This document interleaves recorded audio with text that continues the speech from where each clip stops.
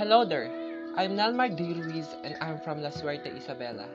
I'm 16 years old and the middle of three siblings. I recall it being March 2019 after the nation went into lockdown. All businesses, schools, restaurants, and shopping malls have been closed. For senior high school, I chose to attend Southern Isabela Academy. See ya! I was initially excited because I would finally meet my new classmates, teachers, and friends, but all turned out to dark. It's difficult for me to adapt as a senior high school student amid COVID-19 because we were using modular and online classes. The class officially began in August and I began to feel anxious. I tried my hardest to concentrate on my homework, but there are always challenges that force me to divert my attention to other things. As the class 2020-2021 began, my mother established a small business and we were required to assist her in selling the goods every afternoon. Before doing my homework, I do household chores. I continue to do my homework after assisting my mother with the sale of products. I don't have enough time to relax, so I'm wasting my time helping my family and completing modules. No one motivates me to do it, but I do myself to be brave and step outside of my comfort zone to demonstrate who I am. The first and second quarters have come to an end, and it's at this stage when I'm most anxious. When the second semester began, I had a lot of difficulties. I recall seeing my sister Marnell stressed while doing her research, but of course, it strengthened me and I used it as motivation to keep moving forward in pursuit of my goals. It's difficult to learn online and modular, and there is no one to tell you what to do with the task. I would say that I am a remarkable student who has been able to finish and begin walking towards my goals in the presence of a virus. Coronavirus would not deter me because I have God who provides me with the courage and power to see and bring light into the night. If you are frail, try to hold and rest and be strong.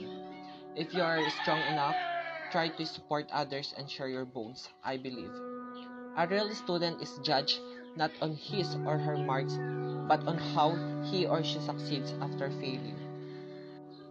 We must offer not all of our best, not all of what we have, but just what we can do with the assistance of others, not just by ourselves. It's just the background material about what we're going to talk about today. During this time, I will begin telling my story by describing how I came to be who I am today. A 16 years old student faces many challenges, not just in terms of academics, but also in terms of social standing. In today's age, the current standard form of learning is modular and online courses. I devote my attention to my modules not in order to qualify for a high grade, but rather to complete each mission. All of the things to do before facing the battle is to plan and prepare yourself.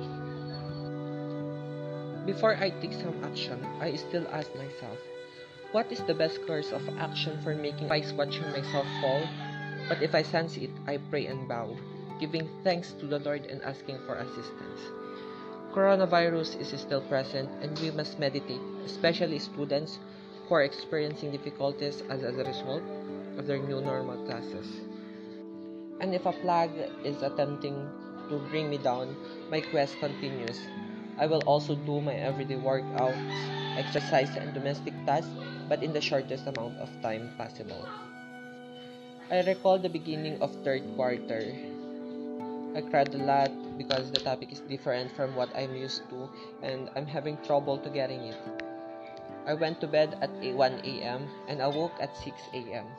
I'm stressed not only because of my schoolworks, but also because I'm unable to articulate my feelings.